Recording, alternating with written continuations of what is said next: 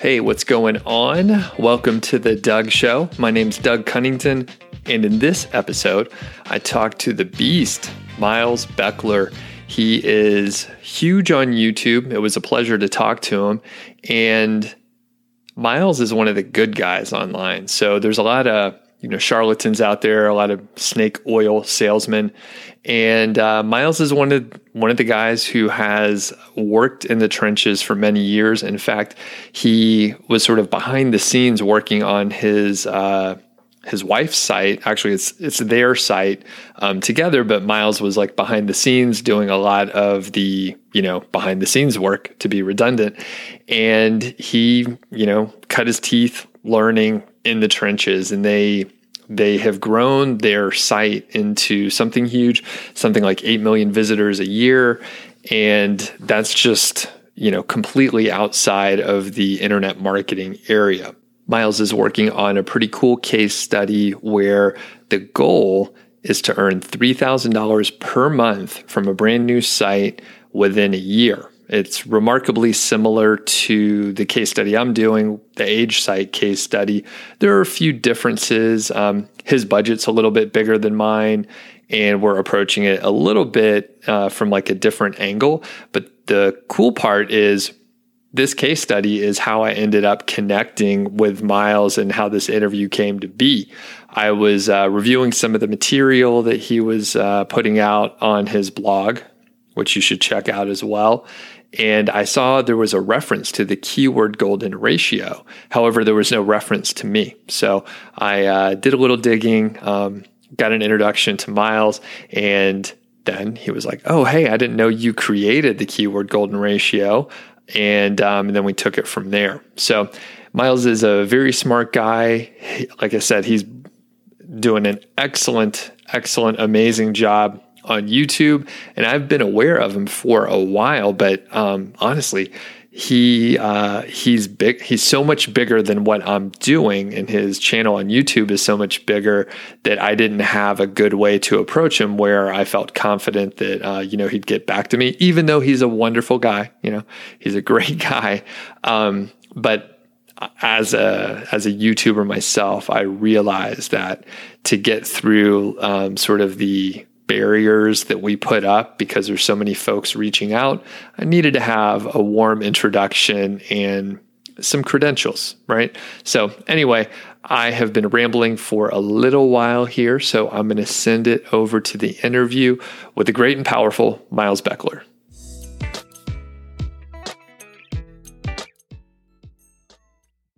Hey, what's going on? Doug Cunnington here, and I'm with my friend Miles Beckler. How are you today? I'm awesome, man. Thanks for having me on. So great pleasure to have you on the channel and the podcast as well. So for the people that don't know you, can you give a little intro about who you are and what you're doing now? For sure. So in 2003, which as of this recording is something like 16 years ago, I was in community college. I was working at my local community college radio station, and I lived in the Bay Area. Had to cross a bridge like literally 6 times a day. Had to work a job. I've been working since I was 14. My programs director wanted me to spend more time at the college radio station. I was like, dude, I got to make money. He was like, let me show you this little side hustle thing. He taught me how to direct link people from MySpace, an early social network that some people probably remember, to affiliate programs. So I was doing direct CPA affiliate marketing, no list building, no brand building. I was doing it wrong. Worked for a while, made tens of thousands of dollars, was making $3-4 grand a month extra. And then it crashed down to zero when they sold it to Fox News Corp. And they changed their terms of service, and my links just got banned. Literally went down to zero. So my first big lesson was build email lists, right? Because that would have been an asset that I could have leveraged for years and years and years. I still could actually be growing that and earning income from that today. Then I went through a period of trying many entrepreneurial endeavors, everything from clothing companies before print on demand to real estate investing. My wife and I met at real estate school in 2009. We co-founded a website in the meditation and spirituality site. This is now 10 years ago. And we went all in on content marketing. This time I remember to build a list. We're still running that business today. It's still the biggest focus. It has made made millions of dollars at this point in time. It receives traffic from about 850,000 people per month, visits per month, probably about 500,000 humans per month, just to be specific. And then in 2016, so I was making money online for 13 years. I was full-time for 6 years. I started to teach everything my wife and I did to grow the brand, to try to help people to avoid that giant pitfall, because that was crushing when it all came imploding down. And so that kind of like was the genesis of the Miles Beckler brand. I've got 115,000 or so subscribers on YouTube right now, and I've put up about 575 videos in 3 years' time. And now I got a few other things, a couple of case studies that we're doing, affiliate niche site reviews, but really that's kind of the core of it and the process that got us to this conversation. Wow. MySpace, huh?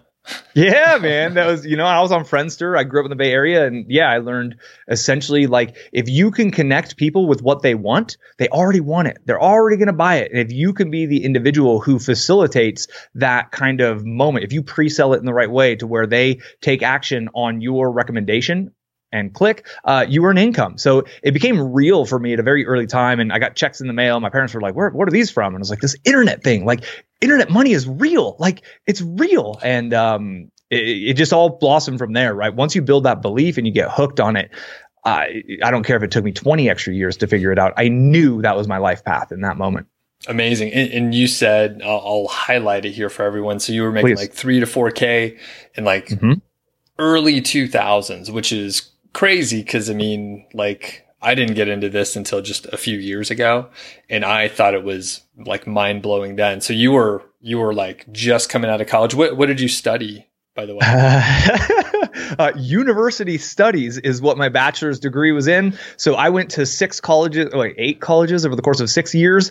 And they were like, dude, you've been here long enough. Here's a piece of paper. And I walked out with $50,000 in student loan debt that I promptly paid off in 8 months with the income we earned online. So for me, college wasn't necessarily, I didn't study marketing. I didn't study computer science. I've never been formally trained in any of this, all self-study nights and weekends. But the college experience gave me time to borrow a ton of money to think, what do I want out of this life? So philosophically, it was really good for me, but the skills didn't really happen in those days. I was playing poker tournaments at night, trying to make a living doing that. It was all over the place for a long time. So if you're there watching, listening, and you're like, feel like you're all over the place, that's actually a good thing. That's kind of where we all start. But at some point going all in on something you love that you're like, I don't care what this comes out. What my wife's brand, for example, the meditation space, I meditate every day still. I have meditated every day for like 15 plus years. It's something that's added so much value to my life to be able to turn this off and kind of like recenter in the middle of my day, that sharing that became such a big passion, right? That it became almost more of a passion project in the early days that eventually we found some ways to kind of turn it into a business. And when you, the viewer, find that where you love what you do, it's that quote, right? Like when you love what you do, you never work a day in your life. And I'm living proof that that's absolutely true. Very cool. And by the way, did you ever, work a day in a corporate job or? Oh yeah. Oh, you did. Okay. So what was that like? How long did you do that? A lot. So I didn't go to college straight after high school. I graduated high school in 1999 in the Bay Area. So right during the dot-com boom. So to me, to go to college was crazy, right? Everybody's making so much money in the dot-com era. I was in North Silicon Valley. So I went straight into the workforce. I've done, my first job was my first real job. First job was at a pizza place at 14 because I had to buy my own car. I grew up in a very working class, poor family. And then out of high school, I worked at a tire store all through high school, busting tires, America's Tire Company, Discount Tire Company. Great job, learned a lot about discipline, had some really cool managers. Out of high school, I sold retail advertising for the Oakland Tribune, downtown Oakland, and then got into sales, selling crystal oscillators and crystal filters of all things in Silicon Valley.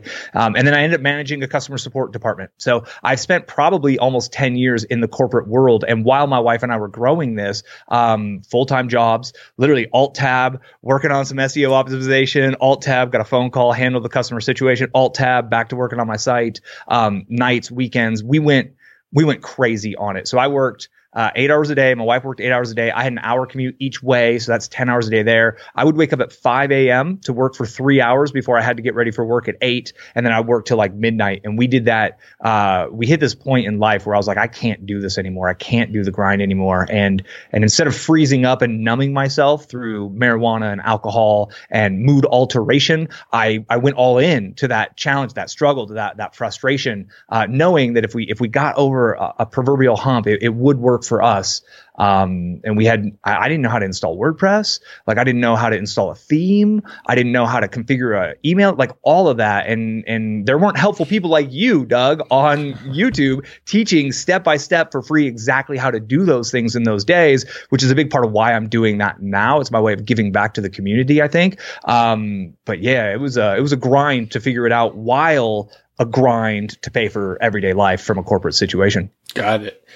And I was going to say, I see a lot of parallels from like what you've done and me as well, where I've like, I was waking up at 4 a.m. to get my best hours in before I went to work.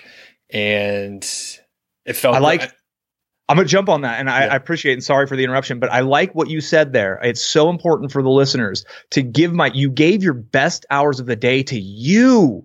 Right? Like everybody like, oh, wake up, alarm clock. I hate this job. I hate this commute, but I do it because I get that paycheck. And once the day is done and I'm frustrated and I'm tired and I've been through the commute, now I'm going to work on my passion project. Like that's the time, like after you're just completely deflated versus what you did, get up early, like, okay, vital energy. If you need to juice it, hit that coffee hard in the morning, but go. And it's like, literally, I think it comes down to how bad do you want it? And you clearly wanted it so bad that you were willing to set the alarm at 4 a.m. hits, and you're in the mountain time zone. So 4 a.m. in the middle of winter is black, dark, pitch black, moon still up, stars. You got 3-4 hours of darkness that you're working within.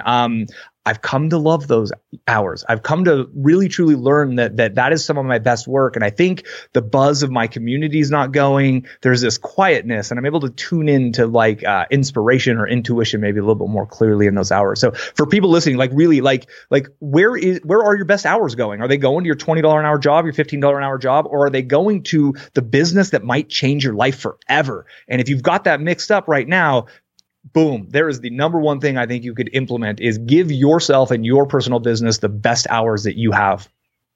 Awesome. Yes. And we diverge in our stories. I drink beer pretty, I would say heavily, but I'm an Well, you're enthusiast. In Colorado, right? Yeah. I'm a home brewer as well. So totally. I like it. Yeah. You could even have beer in there right now. We have no clue.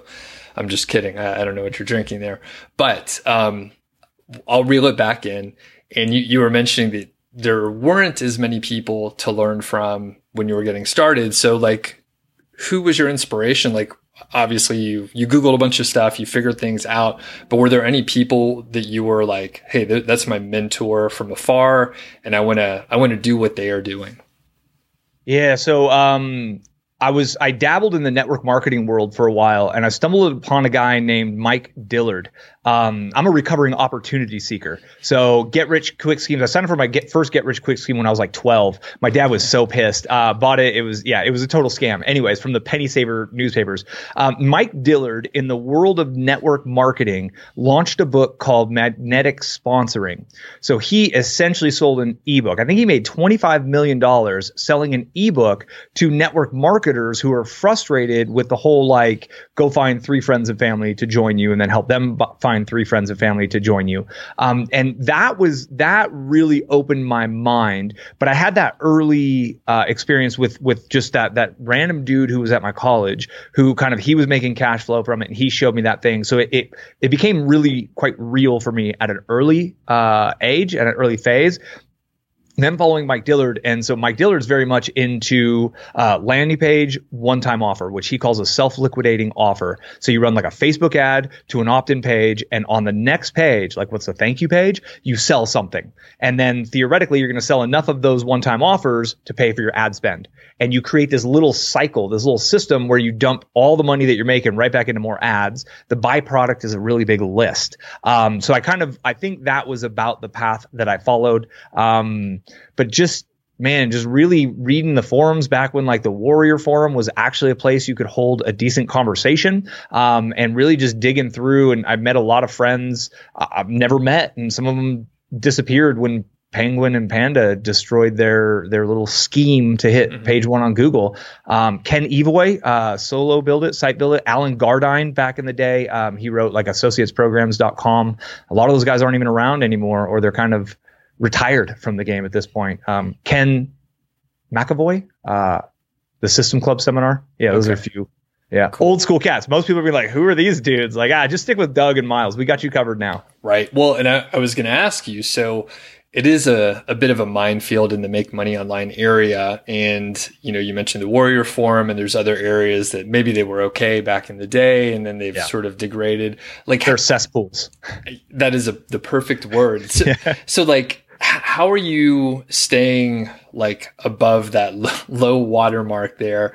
And like, obviously, I mean, I think you could probably tell, and I could tell, people that walk the walk and like talk the talk and all this stuff versus like charlatans out there. So what are you doing to make sure that you're not in that weird group of people that are like, tricking folks? Yeah. And I think it's important to say that there were times when I had no money, and I thought that offer, that webinar, was actually the magic solution. And I put the like $997 on a credit card that I didn't even have that money. And it turned out to be a rubbish course. And that's happened to me so many times that I'm finally just like over it. And I just don't buy things anymore. People I respect, $2,000 courses, I'm not going to buy it anymore. I don't. There's not that much value. You can figure it out on your own. So for me, it came from a low point of getting that opportunity seeker mindset, right? I thought there was a secret. I really, truly thought there was a shortcut. Surprise, surprise. The shortcut is to dig in for 3 years. That actually is a shortcut, because if you jump from FBA to drop shipping, and then you're like affiliate marketing, and then I'm like, I'm going to do info products, I'm going to do membership, I'm going to do CPA, and you just every 6 months you jump to something else, you're never going to make it. And then you do all 6 of those for 6 months each. That's 3 years. And where are you at? 0. Versus one thing. I'm going to promote fancy fountain pens, and I'm just going to go all in on fountain pens because I love fancy pens for some strange reason. I'm just going to go all in on that for 3 years. That actually is the shortcut. So I kind of went through this process. Now I see it. I mean, pretty much, I will put a blanket statement out there. Anyone flexing in front of a fancy car, an Italian supercar, like, they are using social psychological triggers to try to convince you they're something they're actually not. And I see it, you can just see it from a mile away, right? Like, you might be able to, and this is the kind of shady part of it, is like a 3 can convince a number 1 that they've got it going on, but you ain't convincing a 9 or a 10. And Doug, you're a 9, right? You get it. You see it and you're like, another scammer. I call them fake gurus, and they're out everywhere. So there's a lot of traits. They all follow the same formula. It's the snake oil salesman formula. It's been around since the 1800s, and they burn through audiences, and they use symbols of status and flash. The funny thing is, if you learn anything about wealth, you know that that's a liability versus an asset, and wealthy people collect assets. There's a great book out there that I think people could read, is The Millionaire Next Door. It's a study of 1,000 millionaire families. And so I grew up working class poor, but I lived in a neighborhood around wealthy kids. So I went to high school with a bunch of wealthy kids. I was over at their houses collaborating on like high school projects and stuff.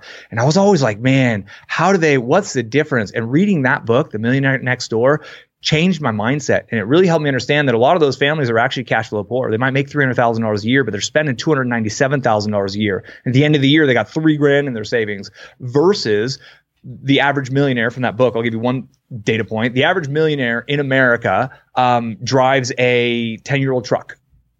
I thought they drive the Beamer and the Mercedes, right? I thought that, no, those are cash flow poor. So it's like literally building my mindset around like, what is wealth, the rich dad, poor dad kind of ideas, and then mix that with observing the kind of sales tactics, because you obviously study copywriting, you obviously study the greats, and there's always been charlatans, and the pattern is just on repeat, and it's there to use. And finally, I think that so let go of the belief that there's some shortcut, and the shortcut is doing the work, and then find somebody you trust and just follow them.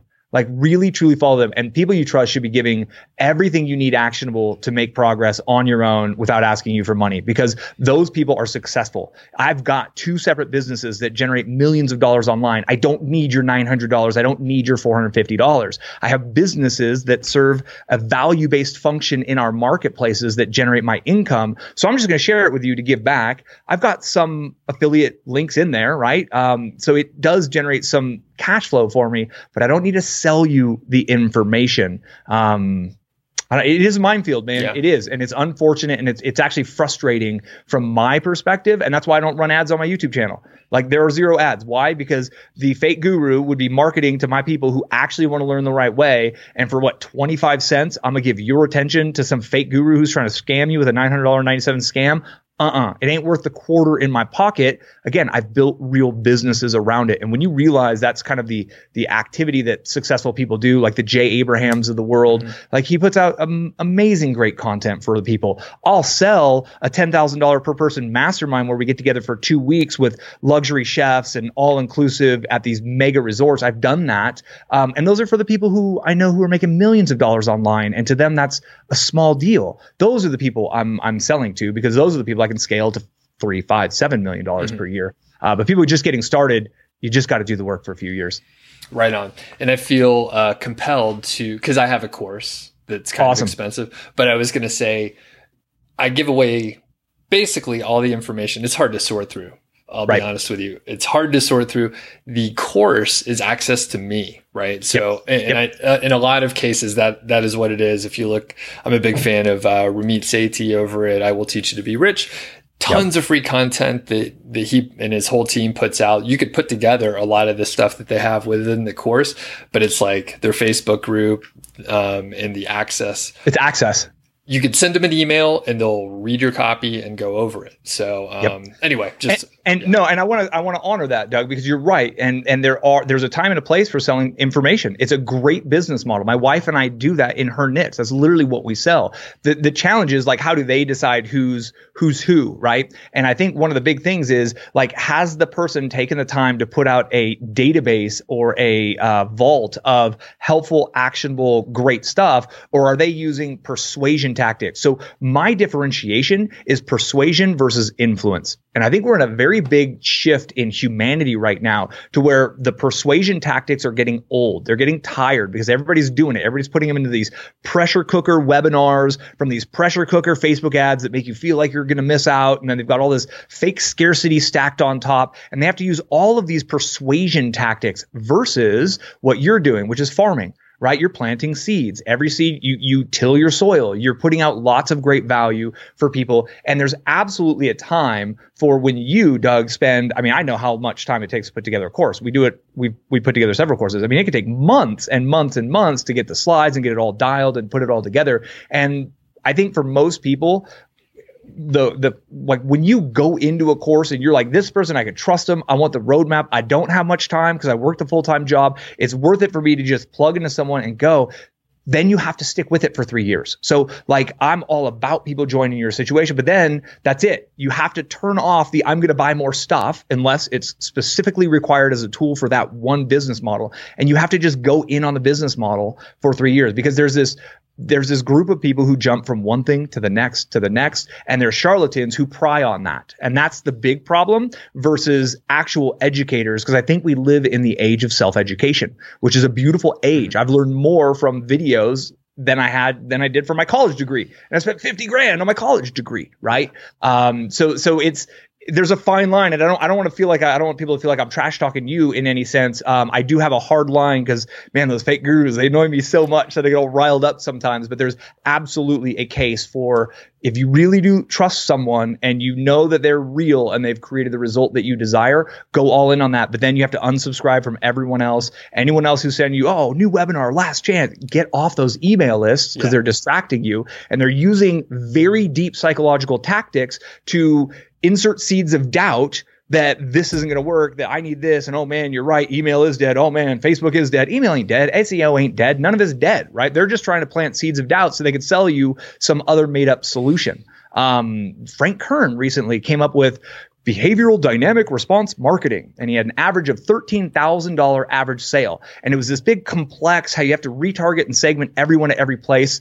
In one of his newest courses, he was like, yeah, I don't do that anymore. It's too complex. Simple works, just running people through. So he invented this thing to sell it. And then he's like, oh yeah, that doesn't actually work. And he made $13,000 per person. And now he's selling something totally different. And there's this group of people who have to just keep inventing new things to sell you. And how do you avoid those people and find people you can trust? That's probably one of the biggest challenges for new people.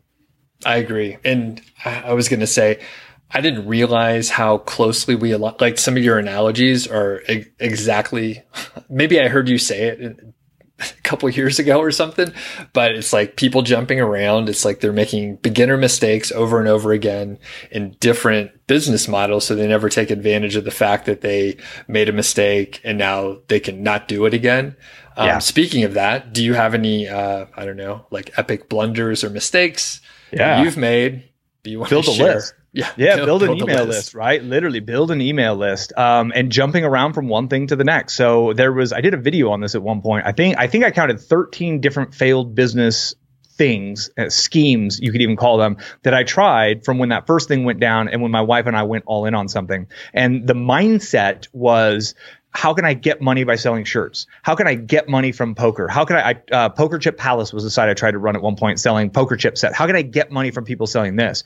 When we got to my wife's brand, it's like, how can I help more people meditate? Because that's going to add value to their lives. And that might seem like a subtle shift, but when I shifted from how can I get to how can I give of myself to this audience, everything lined up. And that's the exact process I use with the Miles Beckler brand that grew way faster than my wife's brand. I mean, it took us 5 years or so to do on my wife's brand what took me about 18 months to do on the Miles Beckler brand. Because I knew if I went all in on giving everything I know, that I would grow my audience of people. And it's at Kevin Kelly, the KK.org idea, 1,000 True Fans, right? And I've got a little membership where I coach people. It's just, they get to ask me questions and I do some advanced stuff. And it's at about 450 people. So 113,000 subscribers. It took me 3 years of doing about a video every other day for 3 years straight, through sickness, through flying across the country. I lived in 20 countries in that period of time. All of that, I'm not even halfway to my 1,000 True Fans. Still working on it, still growing. And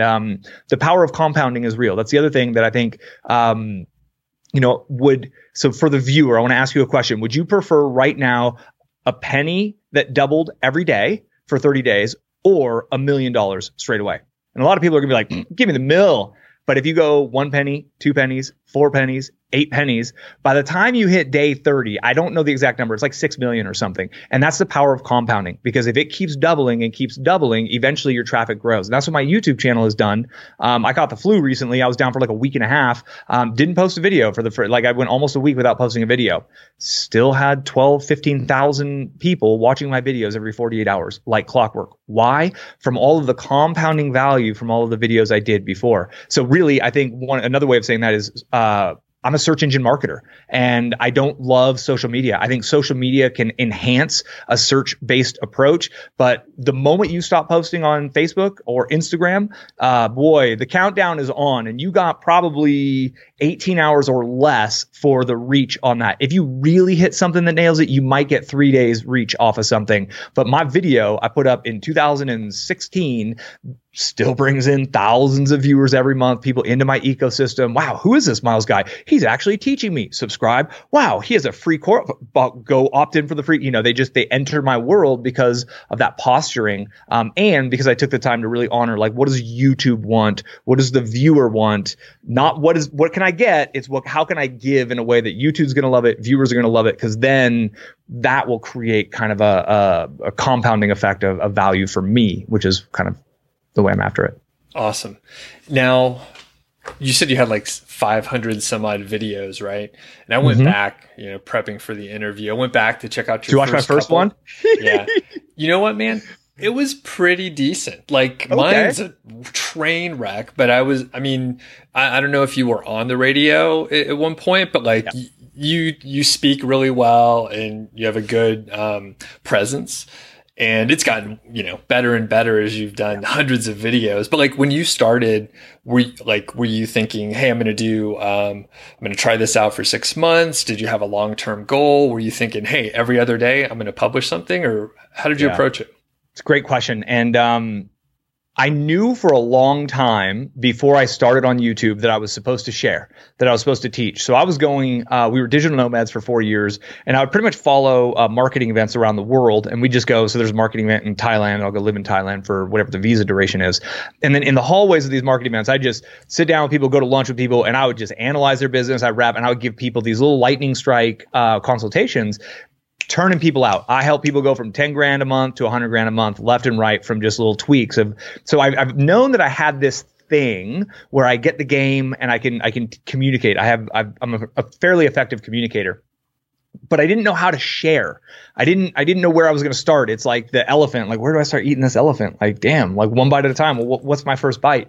I was at a personal development seminar by Kyle Cease, who used to do stand-up comedy, and now he does kind of comedy and transformation 2-day things called Evolve Out Loud. And at the end of it, he challenged me to do something every day for 90 days that scared me. And literally that next morning, from an Airbnb in Hollywood on a bright red leather couch, I made my first video, and it was a review of that event.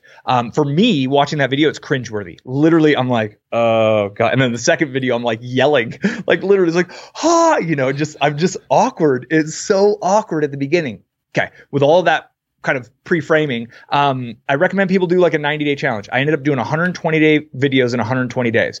We always say over-deliver for your audience, over-deliver for your damn self every once in a while, right? So I over-delivered for me. I did 90 days and I was like, you know what? I'm gonna do another 30. What happened is, do you snowboard at all or ski at all? I don't, funny enough. Have you ever tried it? Yeah, a couple times. There's a learning curve and it's pretty difficult. And if you don't do it enough to get through the learning curve to where it's fun, it sucks, right? So the first time you go out snowboarding, you're going to spend it on your ass. The second time you go out snowboarding, you're going to spend it on your bum. The third time on your bum. But if you stick with it enough, all of a sudden you're like, ooh, I got my toe edge. Oh, there's my heel edge. And 15, 20, 30, 40 days, I don't know what it is for you, but once you get through that learning curve to a point, it becomes fun. The same thing is true with making videos, and same with surfing. Surfing looks so beautiful and you go try it and it's the most difficult thing in the world until you do it enough times to where you can consistently do it. So I want to condense down the learning curve is the ultimate point I'm trying to make for the audience here. And that's why condensing to do a video a day, every day for 90 days, there's a lot of micro muscles. Like if you start working out, you're like, I'm going to build my biceps. There's a lot of micro muscles that are going to have to learn how to hold that weight. And you actually strengthen your wrist, you strengthen your other things. I don't know anything about body. I'm out of my element here, but it's that philosophy. You learn how to record on your camera. I just started using my cell phone. You learn how to get your audio a little bit better, which I got a $30 lavalier microphone. You learn how to get the lighting dialed in a little bit. You learn how to publish. You learn title, keywords. Do I put the keyword at the beginning? How do I get people to, you learn all these little things that make you a competent publisher on YouTube. And literally, like after my 90 days, that's when I started to get to the good stuff. One of the analogies is you got a garden hose on the side of your house, and all winter it's off because it's winter. You ain't going out there for your garden hose. And you go out in the spring and you turn it on, and that water flows out brown and nasty. You would not want to drink that water. But if you let it flow long enough, the water becomes crystal clear. And the same is true about you and your message that you have for the world. Once you get it going, it will get better. And nobody really looks at your first videos. People do mine. I tell people to go watch my first video all the time because I feel like it's a humbling experience. I'm pretty animated and I'm very comfortable. I was extremely rigid. I was tight. I was tense. I was very tense in that moment. And there's just no way to get better than to do it. And finally, my wife built her brand all off blogging. She did not start videos. She did not show up with her face on a video for years, literally years, hundreds and hundreds of posts. So if your personality type is such that you're a writer, you're an editor, you love crafting through the written word, which I don't love.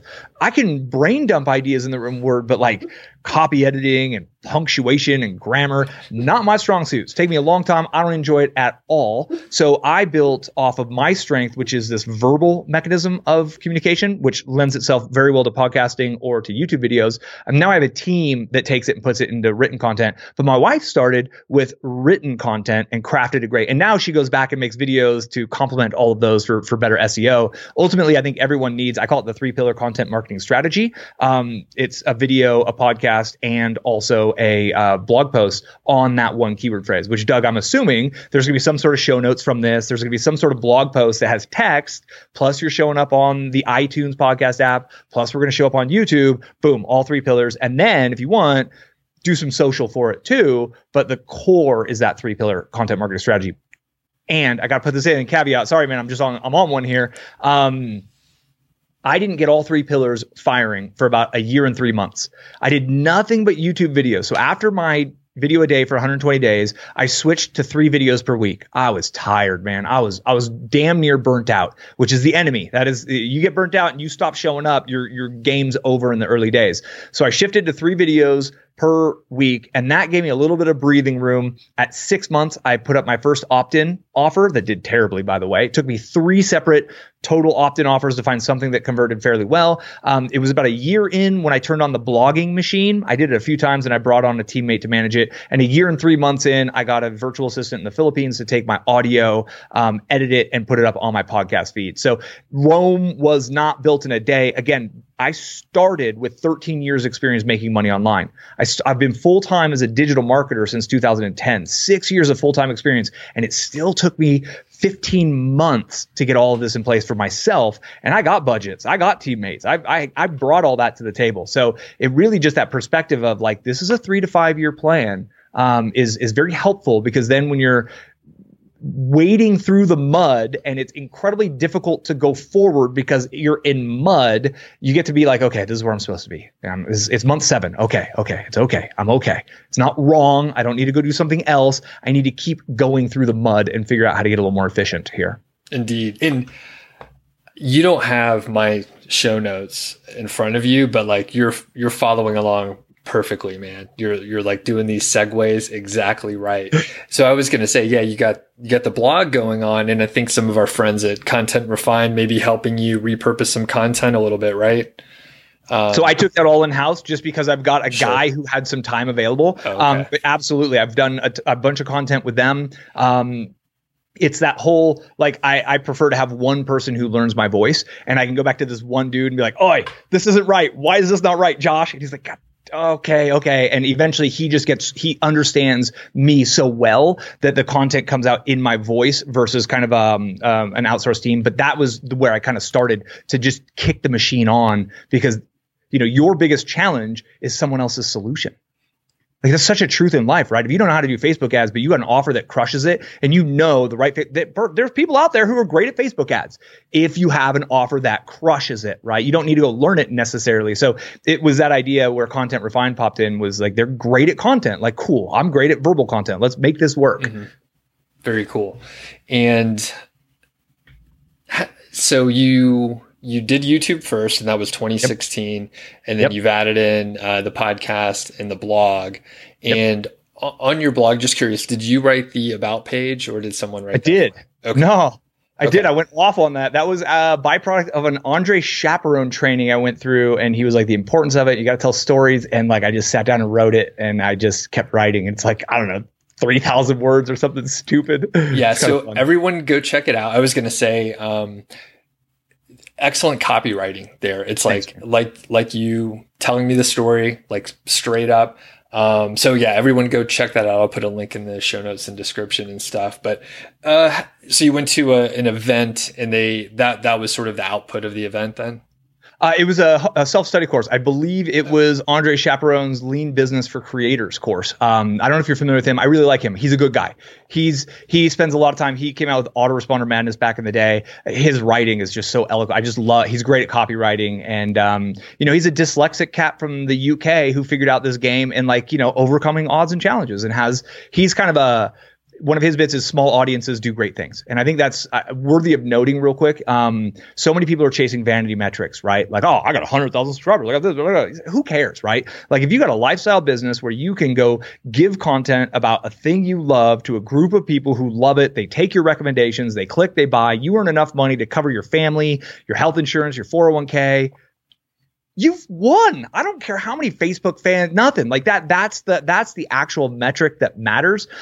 So he's always scrubbing his list. And so at one point I ran an affiliate promotion. My list was 3,500 subscribers. I made 30 grand from an affiliate promotion. I did like 3 or 4 emails and 1 video on it. And it's just proof that small lists crush it. When they know you, they like you, and they trust you. How do you get over those hurdles?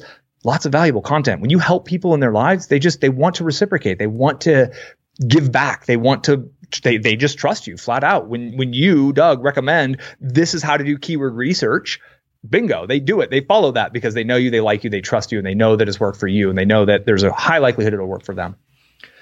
Shifting gears just a little bit, you mentioned you guys were digital nomads for a little while. So what's the story with it? Like, it sounds like you've settled down a little bit right now, but yeah, tell me about it.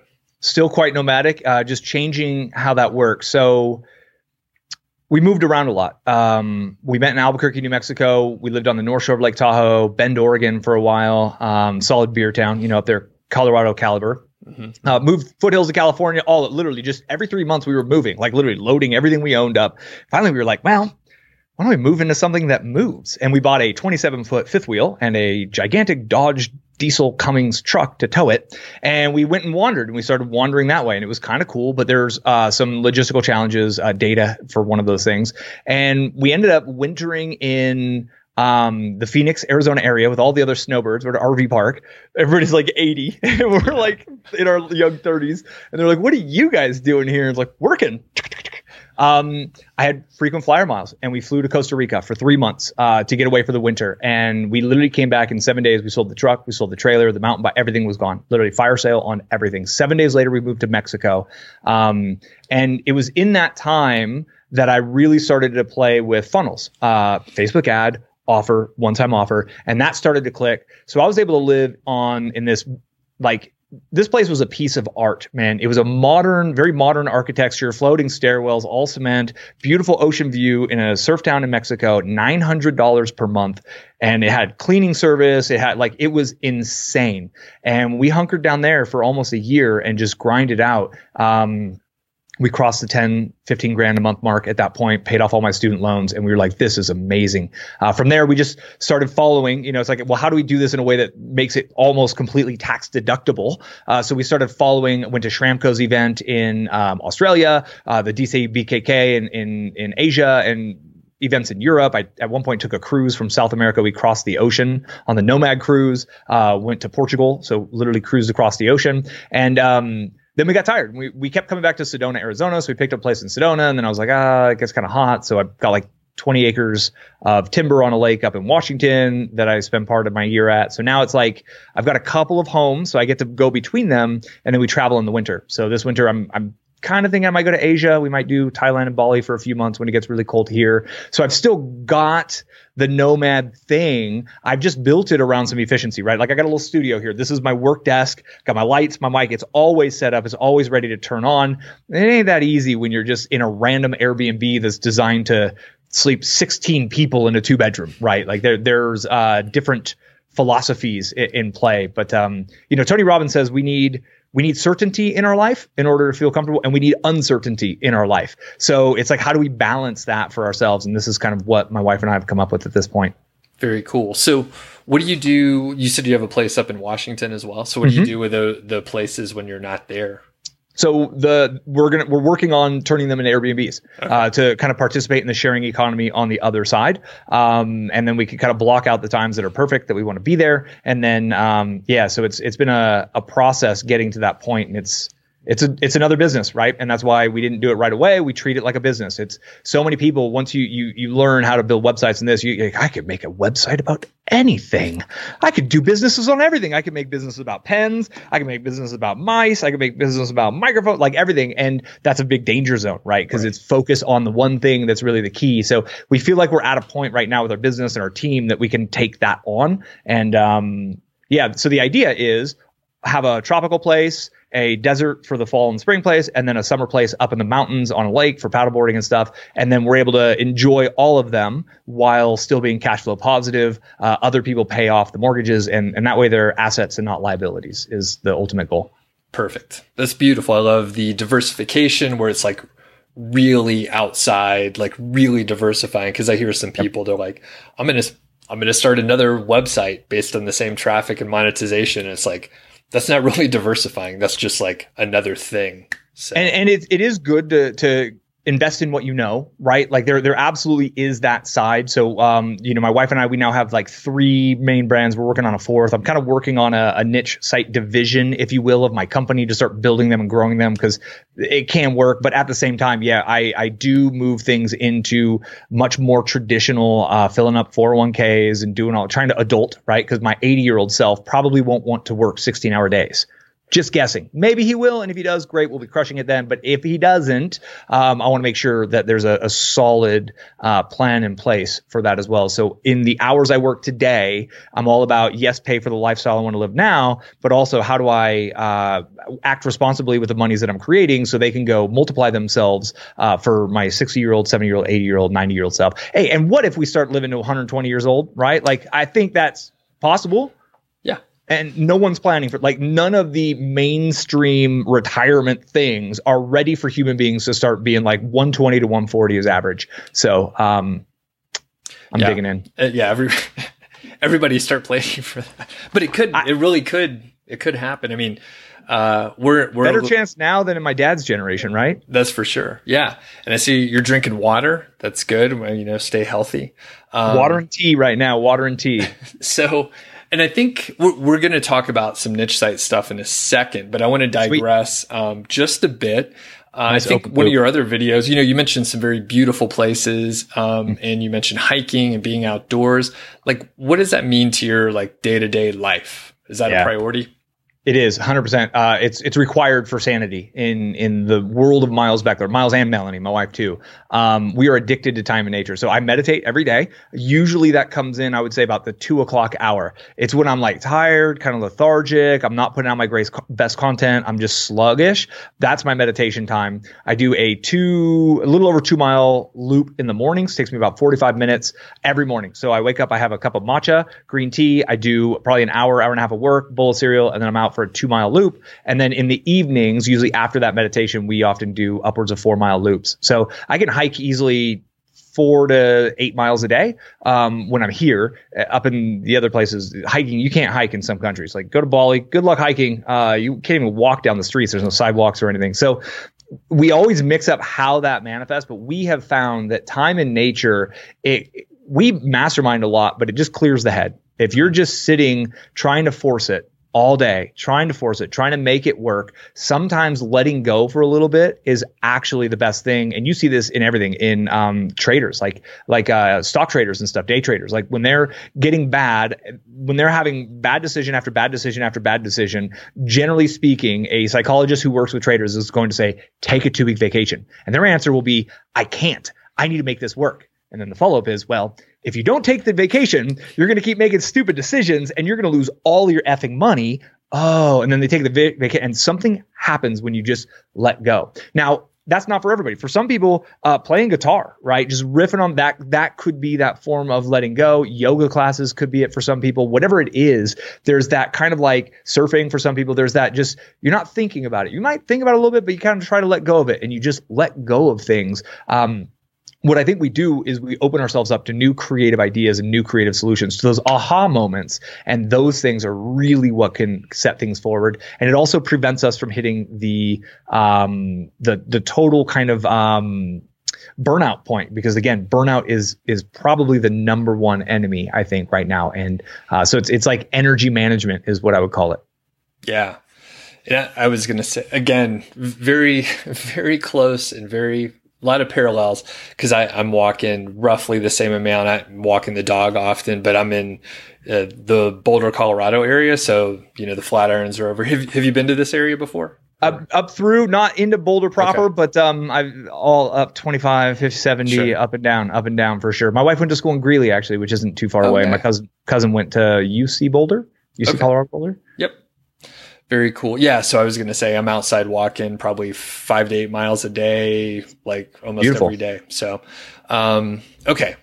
You are doing a niche site case study, and I think you're a few months in. Yep. Can you kind of lay out the premise of what you're doing? Yeah. So, there's 2 levels to it.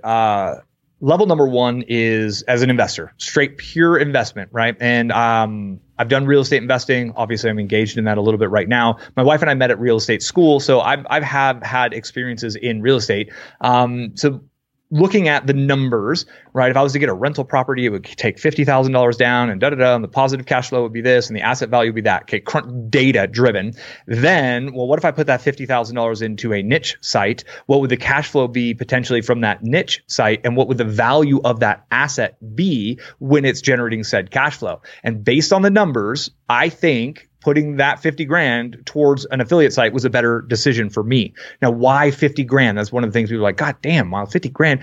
I'm not touching the thing. Like, I come up with the idea and it is 100% outsourced. Just like if I was to get a rental property, I am not painting that thing. I am not redoing the carpet in that thing. I would outsource everything. I'm not managing it. I'm not finding the renters. And if the water heater blows up, and that's the cool thing about a website is, although things do go crazy on websites, you don't have toilets, you don't have termites, you don't have water heaters and roofs and things to go wrong that can be, oh, by the way, you need a new roof, $12,000. Like, oh, gosh, that sucks.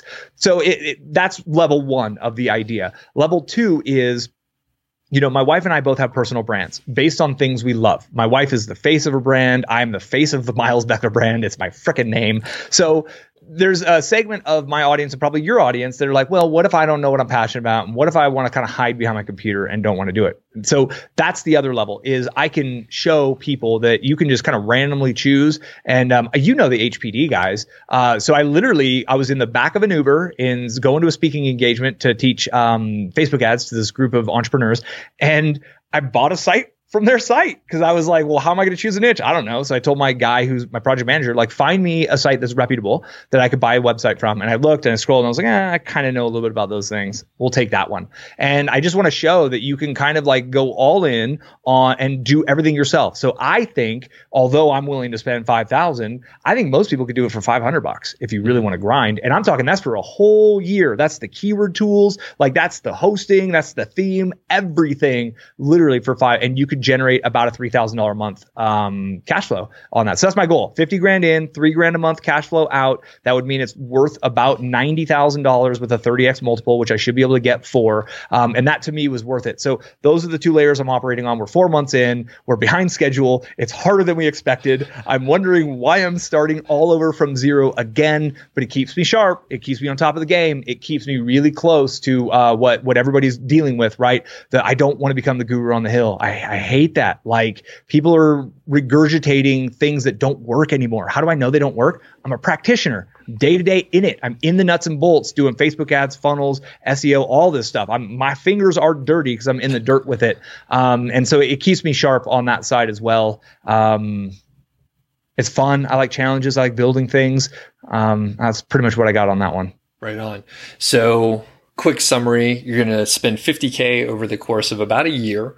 And then the goal is to have $3K per month. And then obviously the evaluation at that point, about 90,000, give or take. Give or take. Yep. And we're probably not going to hit the spend on that.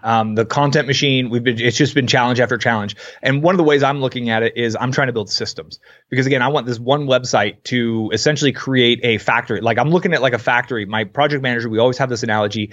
It's a factory. Ideas and keywords come in, great content that ranks on Google comes out, clicks to Amazon are the byproduct of that. That's essentially, so that what are the different stations in the factory? If it was like a Tesla factory, you got the frame, and then all of a sudden the engine, the motors come on, and the batteries go. Like, it's all we have. And so everything we're doing, we're zooming out, and we're looking at it from this kind of a process-driven approach or a systems-driven approach. So once we dial it in, we can then go create 3, 4, 5 of these things, which by default, the fact that I'm so focused on the systems, it's slowing me down from putting out content. And I think somebody who's doing it on their own could be farther along than I am. But there's layers to why I'm doing it, right?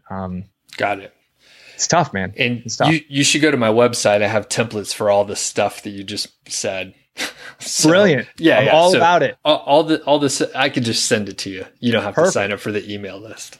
Perfect. Yeah. And that's really it. And I think when people realize that you get the right few systems in the right places, The byproduct of that can be an audience that's growing quickly, who know you, like you, and trust you. They give you their email address in exchange for something cool, and they take your recommendations, which means they buy the things you recommend, whether it's your product or others' products, and you get income. People want the income, and you just got to realize that the income is the last domino in a line of dominoes. What are those other dominoes? Doug has all the templates for you. Follow it, right? So you kick over that first domino, which for us, keywords, content, like that's just keywords and content, keywords and content, keywords and content. And then you got to make sure optimize little bits and pieces here, but that's what ultimately kicks down the row of dominoes. And the byproduct of that theoretically is going to be income, which I have no doubt it'll work. It's probably going to take longer than we expect, be more challenging than we expect. It's going to cost more than we expect, and that's fine because ultimately we're building assets and we're that's it. Build assets, collect assets. Yeah,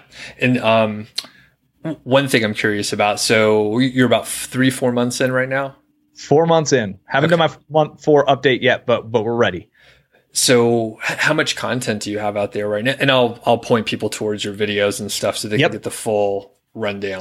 Yeah, I think at month 4 we're up to 30 posts right now. But I think what's really cool is we're hitting the 3 posts per week mark, which has been our goal. And just last month, we barely got to 2 posts in a week. And again, the machine, we had some problems with the content people and it came back and then we had to like re-edit it and it was an order of 12 pieces of content. So, start small when you invest in new teams, buy small amounts and make sure it's going to work, is the big lesson there. So yeah, we're sitting about 30. My goal is to have something like 120 to 150 posts by the end of the year, which would be about 1 every 3rd day, which is, that 3 per week is kind of what we're shooting to get to.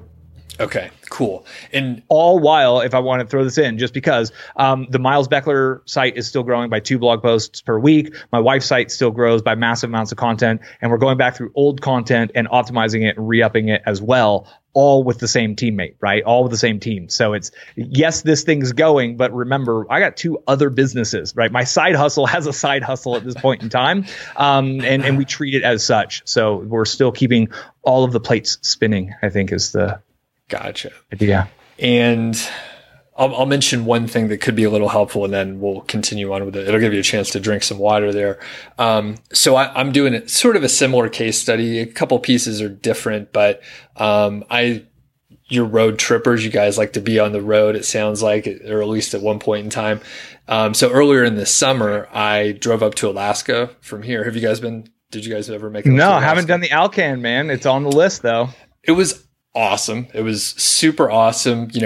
North America is a very big country. And it's just huge. Anyway, before I left, I was like, hey, I want to buy a site from Human Proof, outsource a bunch of work to be done before I leave. I tested all the vendors before I left. To make sure they were good to go. And then I left for about 30 days. And when I came back, I had 50 posts published and good to go. And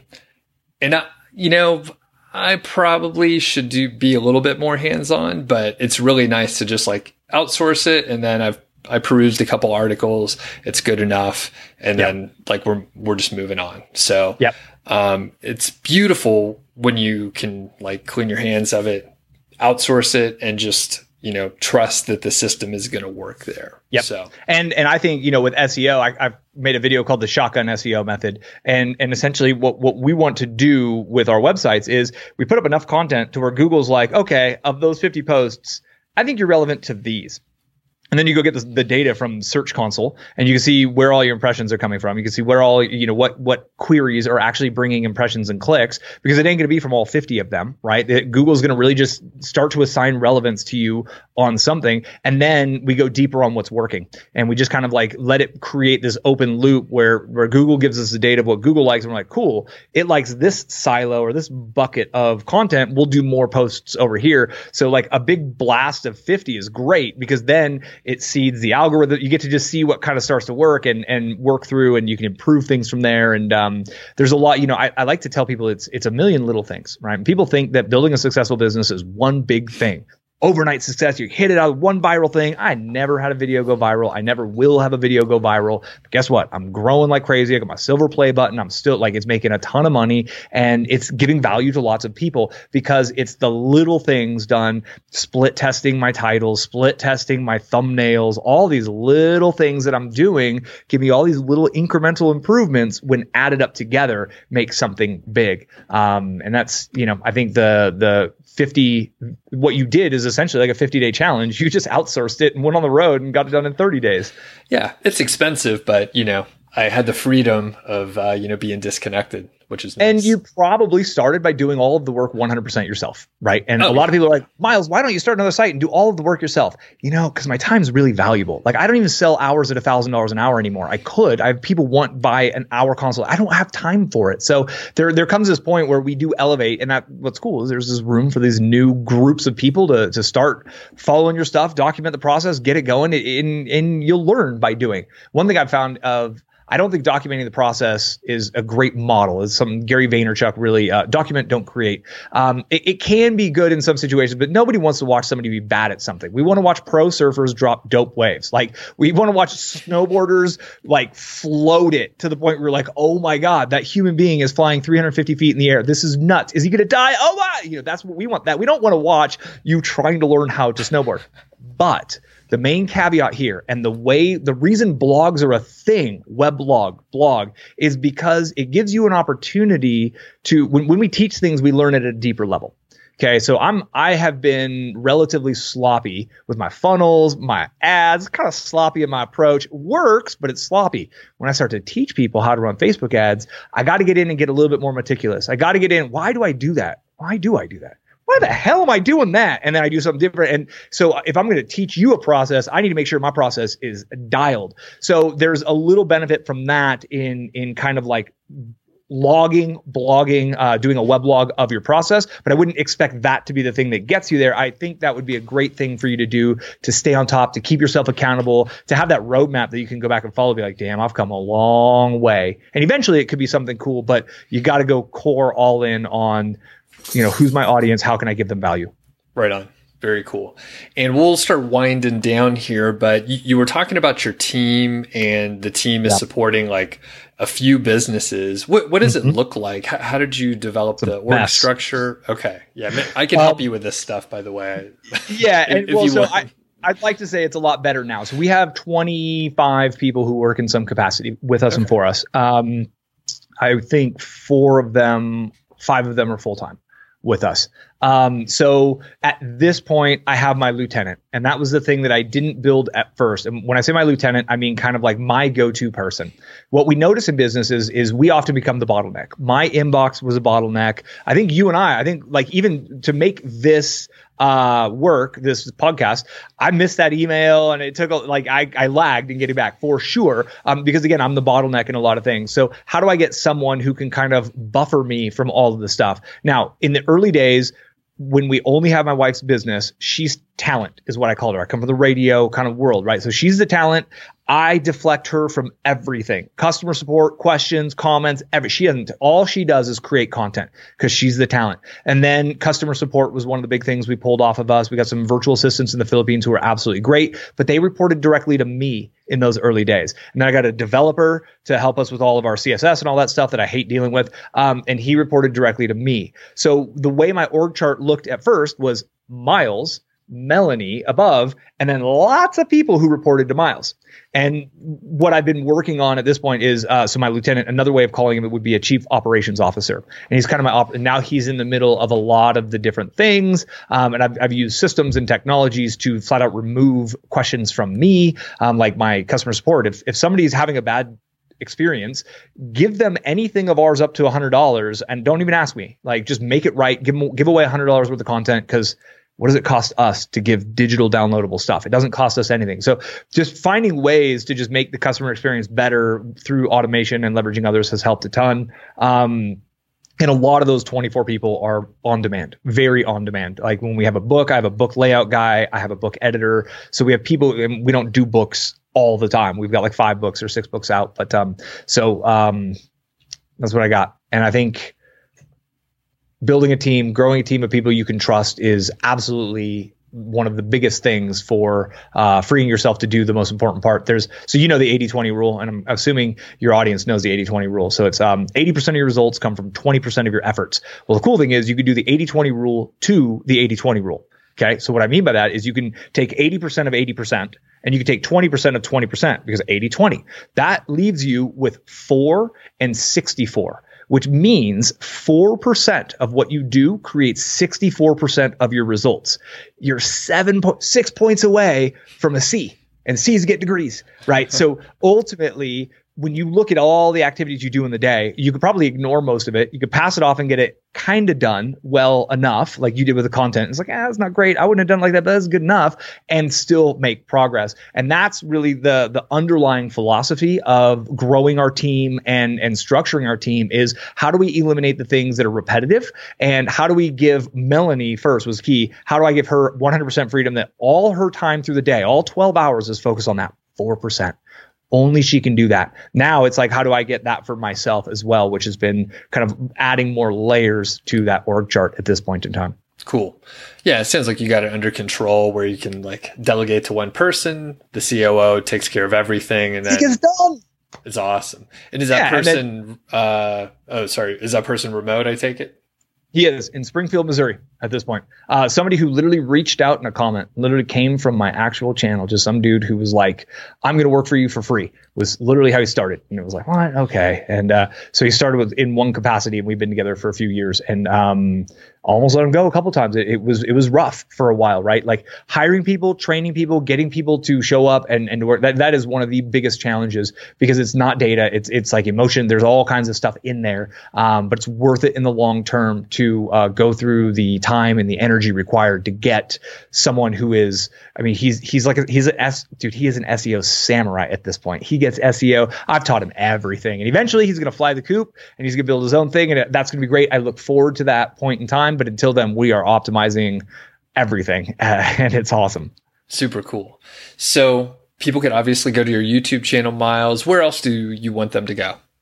Literally, you can just search for Miles Beckler, right? Like, I'm the only Miles Beckler in the world. I have a unique name. I was blessed by my parents. Thank you, Mom and Dad, for figuring that one out. But yeah, I'm most active on YouTube in the comments, to be perfectly honest. I got blog posts of things.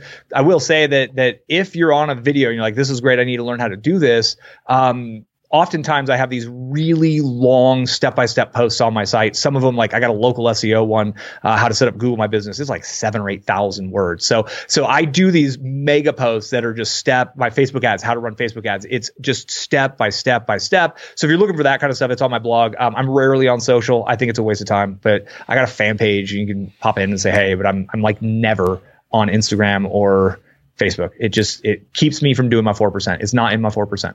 Yeah, that's right. I'll be honest. I look at some Instagram pictures every now and then, but yeah, I'm largely non-social.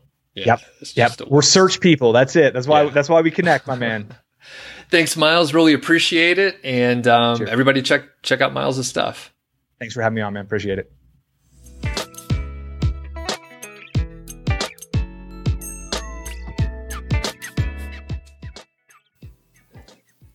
Thanks again to Miles Beckler. And again, this was a big pleasure for me to talk to him. He had so many good insights about like the mindset of working online and then the challenges that you have to get through. And again, he's one of the good guys out there. There's a lot of people, and I actually ran across this the other day on YouTube. I was just browsing and I saw one of my old colleagues, someone that I knew from, I guess not a colleague, but someone that I knew that was coming up with internet marketing at the same time that I was in 2013, 2014, roughly. And they clearly, right, to me at least, they clearly still don't really know what they're doing. They are trying to do affiliate reviews for products which they've never used before, sort of high ticket items and stuff. And it was it's so disappointing to see that, because I know that this person is giving product reviews on software products that they don't even know how to use other than to keep selling it to other people. And it's just a little sad. Miles is completely the opposite of that, where he's been doing, digital marketing for over a decade. I think he said about 16 years or so. And he is a true expert. Like, he had his head down. He was working, he was implementing, learning, executing for many years before he started teaching or doing anything. And it's pretty clear from the results that he has on YouTube. I think he started his channel in 2016 and has grown very fast.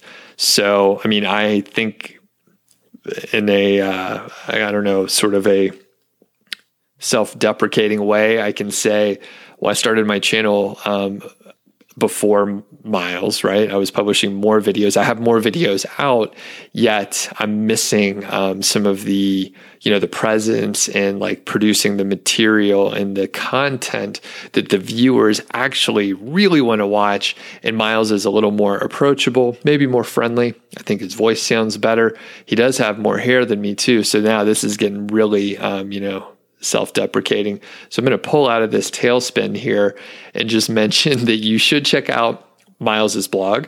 You should check out the case study, depending on when you're listening to this or when you're checking out the case study. Miles may be further along. At the time I'm recording this, I think he's about 4 months in, which is pretty cool. He's right in the thick of things. So I'll put links in the description and show notes so you could check out all of Miles's stuff.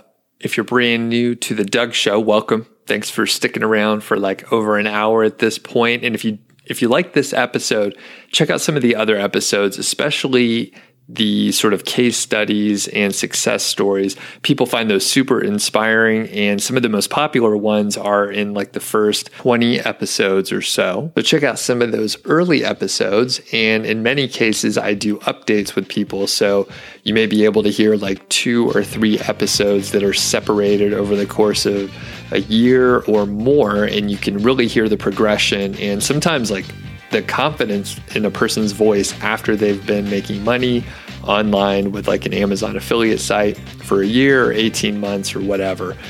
Some of the folks have even been able to quit their jobs after they've experienced enough sort of stable income where they feel confident enough to quit their job. So anyway, if you like the episode, if you like the Doug Show, please consider subscribing and have a great day out there. We'll catch you on the next episode.